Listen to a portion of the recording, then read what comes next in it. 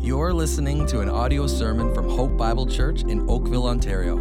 For more information, please visit our website at hopeoakville.ca. If you have your Bibles, we're going to turn to 2 Corinthians chapter 5. We are going to be in 2 Corinthians chapter 5 this morning. We are continuing our sermon series called First Things First, where we're looking at the foundational values of our church here at Hope.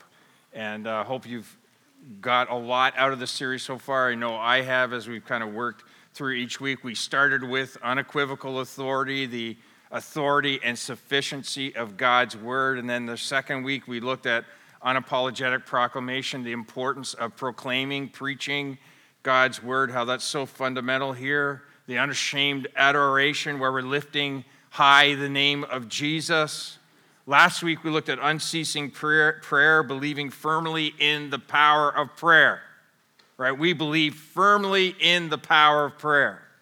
And we have lots of opportunities for you here to engage in prayer ministry here while we're here together. One of those ways is you could get involved in our in-service prayer teams. We're just kind of starting this ministry up again here in the church. And if you're interested in being involved in this amazing, powerful ministry of prayer, you can actually sign up and be part of a team that is even praying right now as we are here in our service together. You can just go to prayer@hopeoakville.ca and send a message there, and someone will get back to you on that. But today, we're talking about this, our fourth pillar, out in the lobby, on the screen. Go to the bookstore, look to your left. Here it is, sharing the good news of Jesus Christ with boldness. Unafraid witness. Unafraid witness. We want to talk about unafraid witness. That comes from the word evangelism, or the Greek word euangelion, which is literally sharing the good news of Jesus Christ. His death, his burial, his resurrection, as the Apostle Paul tells us in 1 Corinthians chapter 15, verses 1 through 4. It's an invitation to others that by God's grace and through faith in Jesus Christ, you can be saved.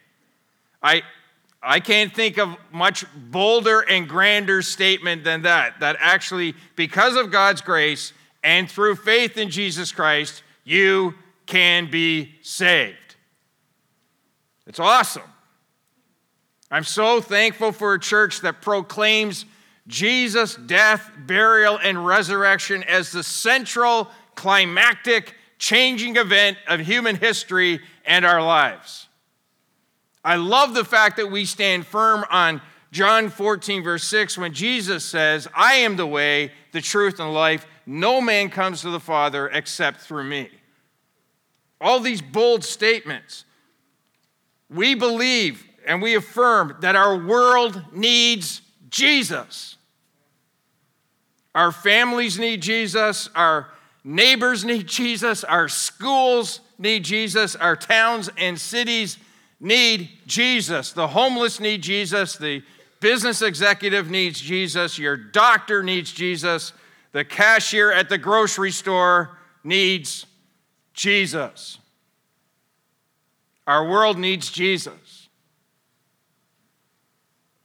And I don't struggle, I'm sure many of you here this morning don't struggle with believing the importance of the need for a bold witness of the good news about Jesus in this world. Most of us don't struggle with that. What we do struggle with is being the bold witness for Jesus in this world. Of all of our pillars, I would say, in my own life, and perhaps for yours as well, that's probably the largest gap between what we say and what we do. Sharing the good news of Jesus with boldness is challenging. In 2 Corinthians chapter 5, I believe, and it's helped me this week as I've worked our way through this chapter, it helps us with our struggle. And Paul really summarizes the chapter in verses 20 and 21. We're going to spend most of our time just in these two verses. This is what he says. He says, therefore, we are ambassadors for Christ, God making his appeal through us. We implore you on behalf of Christ, be reconciled to God. For our sake, he made him to be sin who knew no sin, so that in him we might become the righteousness of God. If we are going to truly be bold witnesses for Jesus in this world, we must embrace our God-given appointment. Paul puts it this way in verse 20. We are ambassadors for Christ, God making his appeal through us. An ambassador is a representative. It's someone who's appointed, usually an appointed diplomat who's sent out from one country to represent that country living in another country. I don't know if you know this or not, but as a country, we actually have a long list of people we actually pay to go to other countries and represent us. I don't know if that's good news or bad news for you, but I'm just telling you, it's a pretty big, long list. We have ambassadors to the United Nations. The main one is Bob Ray. Some of you know that name. He is the ambassador to the United Nations. We have ambassadors to countries like India and Japan and Argentina and Croatia and Finland. One of my favorites, Barbados. We have all of these. We have a long list of countries where we send people to actually represent us. They're appointed representatives sent out, and from time to time they speak on behalf of our country when they are present in that country. Paul here in 2 Corinthians chapter 5, verse 20 says, we are Christ's ambassadors, and the we that he's talking about is himself and the group of people that are traveling with him and that are ministering to the Corinthian church. We, Paul's team, he says, we are ambassadors of Christ. We are appointed and sent out to speak on behalf of God to the Corinthian church. And God is actually making his appeal through us. We are ambassadors for Christ, God making his appeal through us. He believes this is his God-given appointment, and he's embracing it. You say, well, that's amazing. Right? I can see how that's true for the Apostle Paul, but does that mean that it's true for me? If you are a follower of Jesus Christ, if you're in Christ, could you say with confidence that God's call on your life is to be an ambassador for Christ? That's the question. We have this tendency, I think, when we think about being a bold witness, being an ambassador for Jesus, that's really for the gifted people, right? For those who are gifted at that. Maybe people who have the gift of evangelism. Praise God for the people who have the gift of evangelism who are amongst us. It's amazing that the Spirit of God has given you that. I think my mother, when she was alive, had the gift of evangelism. I know there's no need in heaven for an evangelist, but I could still see my mom doing her thing, kind of thing. My mom, there was never a room that she didn't know how to work, right? In a good sense of the word. I remember when she was suffering with cancer and going to the cancer clinic waiting room. And I don't know if any of you have sat in the cancer clinic waiting room. I have. There's a lot of emotion going on in the cancer clinic waiting room. And I remember going with my mom and watching her just, guided by the Spirit of God, just starting to talk to other patients as they all had to wait, asking them what their names are. She would pray with them. She would ask the names of their kids. She would write them down on a pad, and then she'd go home and pray for them, and she would invariably tell them about Jesus. Gifted, She was really quite gifted. We have this tendency, I think, sometimes to think of bold witnesses or ambassadors of people who are gifted, or maybe it's just for the few, right? Just for a few people like Paul, the apostle, or pastors or preachers or missionaries. We should praise God for the few that God sets apart for these kinds of ministries of the word, for sure. But the question is, are all disciples ambassadors for Jesus, or is it only a few? This is an important question because Jesus in the Gospels actually addresses this issue. In John chapter 17, verse 18, he's talking, Jesus is talking about the Father. He says, as you have sent me into the world, so I have sent them. He's talking about his disciples into the world. John chapter 20, verse 21, he says to his disciples, as the Father has sent me, even so I am sending you. For what? What's he sending them for? Well, Matthew chapter 28, verses 19 and 20, it says, based in verse 18, based on the authority that Christ has, he says, go therefore and make disciples of all nations, baptizing them in the name of the Father and the Son and of the Holy Spirit, teaching them to observe all that I have commanded you, and behold, I am with you always to the end of the age. So Jesus is sending out his disciples. He sends them out with this mission. I want you to go, and I want you to make disciples of all nations, of all people groups. Right? I want you to baptize them in the name of the Father. I want you to teach them to observe all that I have commanded you. Behold, I am with you always to the end of the age. Okay, so all those verses, is that just for a few? And then there's Acts chapter 1, verse 8, where he says, but you will receive power when the Holy Spirit has come upon you, and you will be my witnesses in Jerusalem and all Judea and Samaria and to the end of the earth. Was he just talking to the 12? Well, you know what our church believes, right? If you know what our mission, the mission statement of our church is, right? We are what? We glorify God by what? Through the fulfillment of the Great Commission in the spirit of the Great Commandment. See that banner up there, right up there? Right up there. Follow me. Just go like that, right there. Right? That's our call. What we believe as a church is that God this isn't just for the few, it's for all disciples of Jesus Christ. This is what the calling is on our life. And so when we read 2 Corinthians chapter 5, verse 20, where Paul is saying, therefore we are ambassadors for Christ, God making his appeal through us. We should see that, yes, this relates to Paul and his team in a very specific way, but applicationally, certainly it applies to all of us, those of us who are followers of Jesus Christ. All followers, everyone who is in Christ, are appointed by Jesus, sent out by Jesus to make disciples for Jesus, who are witnesses for Jesus, who are ambassadors of Jesus Christ. So if you're in Christ, you're an ambassador for Jesus Christ. That means, I think, for some of us, as we think about all those verses we just looked at, for some of us, that would mean that we should be considering maybe a change of location and perhaps a change of vocation. The Joshua Project says alive on this earth today is 7.7 billion people, and 3.2 billion of those people are categorized as unreached or least reached. That means they're not only lost without Jesus, but they actually have no access to Jesus. Almost 42% of the world still has no idea of who Jesus really is.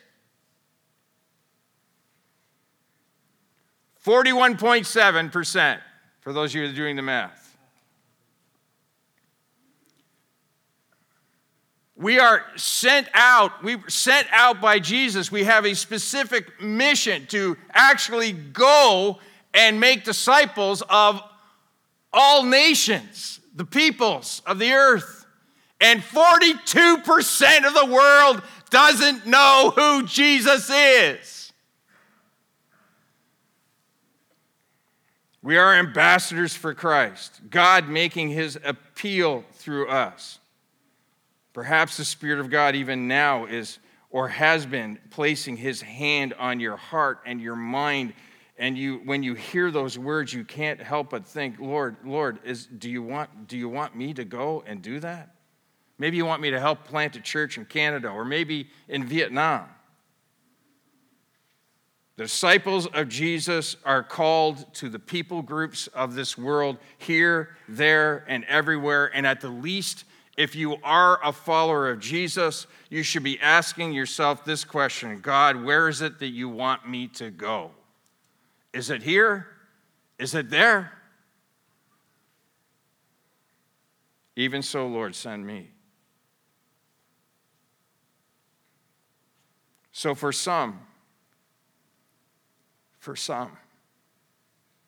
a change of vocation, and maybe a change of vocation. For many of us, probably not a change of location or vocation, but a renewed sense of purpose and passion. We are sent out by Christ right here, now, to represent Christ, to give the good news of Jesus to those who are around us. John Piper on the screen says, "Desire that your life count for something great. Long for your life to have eternal significance. Want this. Don't coast through life without a passion." He said that, and don't waste your life. And our purpose, our passion should be this: we are ambassadors for Jesus Christ.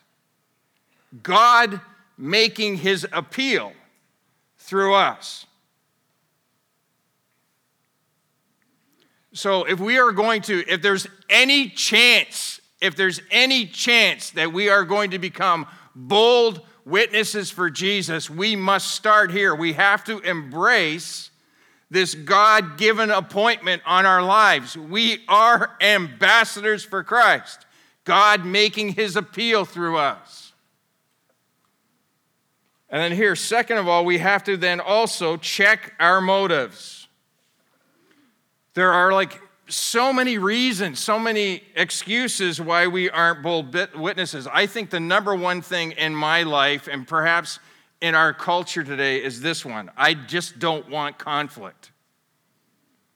I don't want any trouble. I don't want to have to deal with problems and I know down deep in my heart, when I'm starting to have conversations with some people about Jesus, I actually know there could be problems. Some of you work in different environments, in different places. You know exactly what I'm talking about.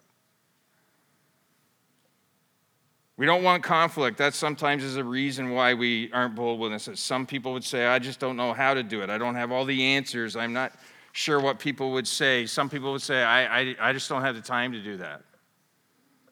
Like evangelism is some kind of thing, something you slot into your time schedule.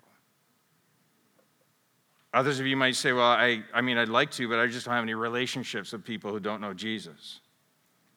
The list, right, you could add, many of you could add more and more, longer lists of reasons why you are not a bold witness for Jesus Christ. I'm certain of that. But what I do know this is, if you are going to be a bold witness for Jesus, it's going to require of you the right kind of motivation.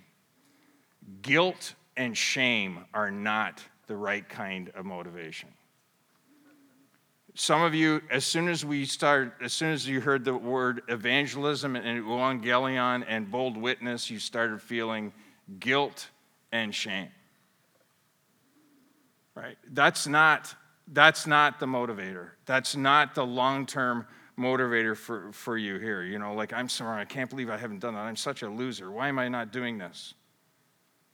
That's the evil one who's coming after you with that. Don't do that. What you need is the same kind of things that motivated the Apostle Paul to be an ambassador for Christ should motivate you. And he actually mentions two of them here in 2 Corinthians chapter 5. The first one is found in 2 Corinthians chapter 5, verses 9 through 11. Let me read those verses for you. It says, "So whether we are at home or away, we make it our aim to please him." Here's the first motivation. You want to please the Lord.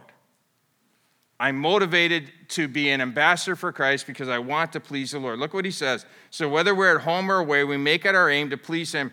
For," he says, verse 10, "we must all appear before the judgment seat of Christ, so that each one may receive what is due for what he has done in the body, whether good or evil. Therefore, knowing the fear of the Lord, we persuade others."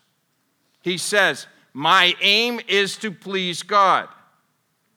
He has this God-given appointment to be an ambassador for Jesus Christ. You have, as a follower of Jesus Christ, a God-given appointment to be an ambassador for Jesus Christ. So he says, I realize because I have this God-given appointment that I will be accountable for that appointment. He talks about the judgment seat of Christ in verse 10. He refers to that in verse 11 as the fear of the Lord. This fear of the Lord he's talking about in verse 11 refers to the fact that he will stand before the Lord and hold account to him at the judgment seat of Christ. He's not fearing people. He doesn't have the fear of man. That doesn't motivate him. The fear of man doesn't motivate him. He's not trying to please other people by being an ambassador. He's not trying to be affirmed by his friends by being an ambassador. No, he has a reverent fear of the Lord. This isn't about the court of public opinion, about what people think about the Apostle Paul. He's not concerned about that. All he's concerned about is the court of a holy and righteous God. This, in this context, is not a judgment of condemnation. Paul knows he is saved in Christ. He has been declared to be righteous through Jesus Christ. This is not about whether he's going to spend eternity with the Lord or not. This is not a judgment of condemnation, it's a judgment of commendation. He realizes that one day he will stand before the Lord, accountable to him with what he has been asked to do, and he will be rewarded accordingly. Stewardship is what this is about. It's all about stewardship. And so Paul says, you see that in 5 verse 11, he says, therefore, knowing this fear of the Lord, the judgment seat of Christ, what does he do? He says, we persuade others. I've been given this call to be an ambassador for Jesus Christ, God making his appeal through us. So I understand it. That's God's gift to me. He's given me that to do. Therefore, I will follow through with that because I know one day I will be held accountable for that. I just want to please the Lord. You know, when you wake up on Tuesday morning after your turkey hangover, right? You get up in the morning and go, Lord, I just want to please you today. And then here's the second motivation. The second motivation is in verses 14 and 15, and it's the love of Christ. I love these verses. He says in verse 14, for the love of Christ controls us because we have concluded this, that one has died for all, therefore all have died, and he died for all, that those who live might no longer live for themselves, but for him who for their sake died and was raised. He says the love of Christ controls him. It compels him. The love of Jesus for us, I love this phrase, for our sake he died and was raised. Just stop. Let your mind focus on that. For our sake, he died and was raised. Because of Christ's love, I then no longer live for myself. I live for Christ. The Apostle Paul says it this way in Galatians 2, verse 20. I have been crucified with Christ. It is no longer I who live, but Christ who lives in me. And the life I now live in the flesh, I live by faith in the Son of God who loved me and gave himself for me. The love of Christ. You've got to dwell on these two critical realities and let them motivate you to be an ambassador for Jesus.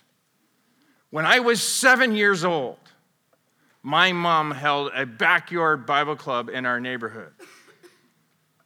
And I'm going old school because I am old school, okay? So she held a backyard Bible club in our neighborhood, and a young lady from Child Evangelism Fellowship came to our house Monday through Friday, and she shared the gospel with me and my friends. That's what happened. And one day, and I remember it like it was yesterday, she talked about the fact that I had a sin problem, and because of my sin, I was separated from God, and that had to be changed. And that Jesus loved me so much that by God's grace and through faith, that could be solved.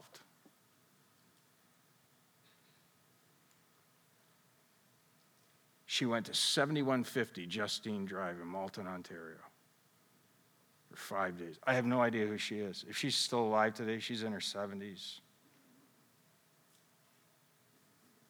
Just an ambassador for Christ. God making his appeal through her.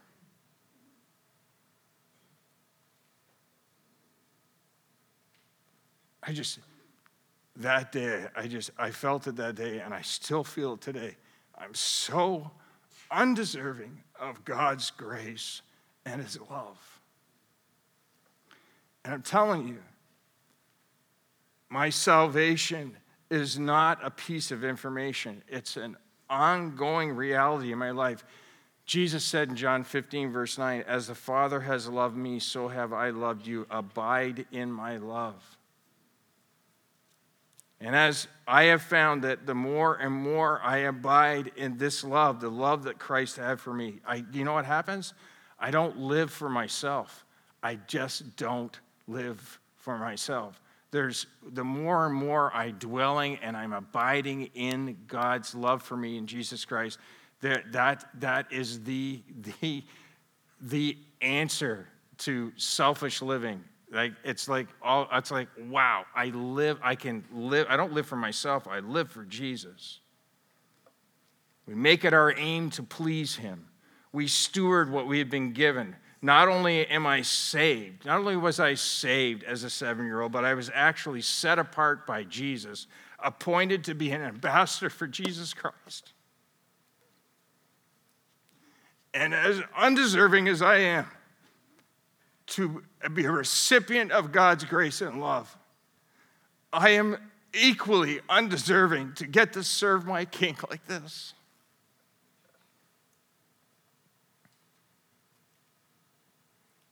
We are ambassadors for Jesus Christ. God making his appeal through us. And if we're going to continue to be God's bold witnesses, we have just got to realize that we have to stay on message. Look at what he says, number 3 in verse 20. He says, "Therefore, we are ambassadors of Christ, God making his appeal through us. We implore you on behalf of Christ, be reconciled to God."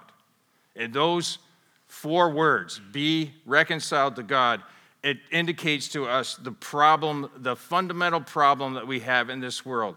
Everyone needs to be reconciled to God. Our sin alienates us from God. We are responsible for that alienation. Romans 3:23, all have sinned and fall short of the glory of God. Nobody gets a pass. All of us have sinned and fall short of the glory of God, and therefore we must be reconciled to God. What's the solution? Well, look at verse 17. He says, "Therefore, if anyone is in Christ, he's a new creation. The old has passed away. Behold, the new has come. All this is from God, who through Christ reconciled us to himself and gave us the ministry of reconciliation." That is, in Christ, God was reconciling the world to himself, not counting their trespasses against them, and entrusting to us the message of reconciliation. How is it possible that God would not count our trespasses or sins against us? Look at verse 21. "For our sake he made him to be sin who knew no sin, so that in him we might become the righteousness of God." How is it possible? Jesus takes our place. He becomes our substitute. This is substitutionary atonement. He took on all of our sin to become the once and for all sacrifice for all of our sins. He died in our place. What we deserve, he became. And the result of that is an imputed righteousness in verse 21 when he says, "So that in him we might become the righteousness of God." The righteousness of Christ is imputed to us so that because I'm in Christ, I am now the righteousness of God. God declares me to be righteous because I'm in Christ, the one who is righteous in every way. And I can't tell you, all I can tell you is this: that's awesome news. Like the best news ever.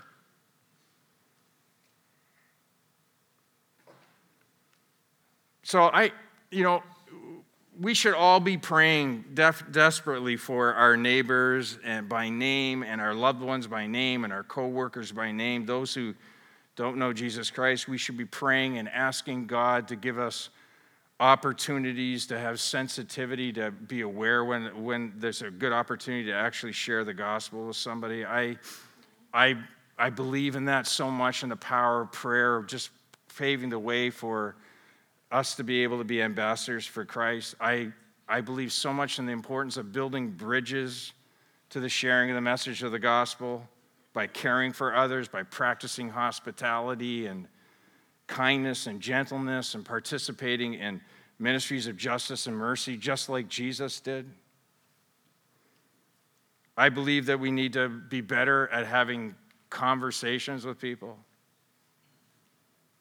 For sure. Like maybe on Tuesday when you get back to work and somebody say, hey, what'd you do for the weekend? What was your Thanksgiving weekend like? Just say, hey, you know what? On Sunday, I went to church. Just let it hang, See where the Spirit takes the conversation. Or maybe you're aware of a coworker or a loved one who's going through a really difficult time, just like maybe a situation that's very similar to a difficult time that you were going through, and you could just share them. Like, you know what? My faith in Jesus really helped me when I was doing this. We're just having conversations with people, seeing where the Spirit of God needs to. I believe that we need to learn how to listen better. All these things are true. But we must share the good news about Jesus. Paul in Ephesians 6, verses 19 and 20 says to the church at Ephesus, he says, pray for me. He says that words may be given to me in opening my mouth boldly to proclaim the mystery of the gospel, for which I am an ambassador in chains, that I may declare it boldly as I ought to speak. We've got to tell our story, what life was like before Christ, when we believed in Christ, and what our life has been like since we met Christ. But more than that, we need to tell God's story. God's story. We need to talk about the sin problem that everyone has. We need to learn how to do that. We have to point people to the solution, being Jesus Christ. He took our place. He died for us out of his love for us, so much so that we can be declared righteous, so I can have a relationship with God now and forever. We've got to stay on message. Absolutely must stay on message. We have to tell people about the good news of Jesus because there is so much at stake. And that's the fourth thing. We need to feel the urgency. You see what he says in verse 20? He says, we are ambassadors for Christ, God making his appeal through us. We implore you on behalf of Christ, be reconciled to God. We implore you on behalf of Christ, be reconciled to God. There's no greater need for all of humanity, every single person, than to be reconciled to God. This is an urgent need. It's an urgent need. Without the forgiveness of God through Jesus Christ, everyone is destined to separation from God for all of eternity. When this life is over, if you have not placed your faith in Jesus Christ and his saving work on the cross, you will forever be separated from God in hell. This truly is what spiritual death is. God help us if we don't feel the urgency. Our families need Jesus. Our neighbors need Jesus. Our co-workers need Jesus. The nations need Jesus. God makes his appeal through us, his bold witnesses. We implore you on behalf of Christ, be reconciled to God. We are, those of you who are in Christ, ambassadors for Christ, God making his appeal through us. Betty Stam and her husband John were martyred for their faith in China in 1934. Betty was born in 1906. She was born to parents who were missionaries in China. She lived in China. In 1926, as a 20-year-old, she returned to the United States to go to Moody Bible Institute, where she met her future husband, John. They both returned to China as ambassadors for Christ and were married in China in 1933. They died a year later when the communists captured them and killed them for their faith in Jesus. And while a student at Moody Bible Institute, she wrote a prayer to God that she placed in the front of her Bible. And I want to pray this prayer for us today. Because I believe with all my heart that being a bold witness is going to require of us a total commitment to Jesus and the appointment that he has placed in our lives. May the Lord hear these words spoken from our heart to him. Can you put those up on the screen, please? I want to pray this over us this morning. Lord, I give up all my own plans and purposes, all my own desires and hopes, and accept thy will for my life. I give myself, my life, my all, utterly to thee to be thine forever. Fill me and seal me with the Holy Spirit. Use me as thou wilt, and work out thy whole will in my life, at any cost, now and forever. In Jesus' name, and for his glory, amen.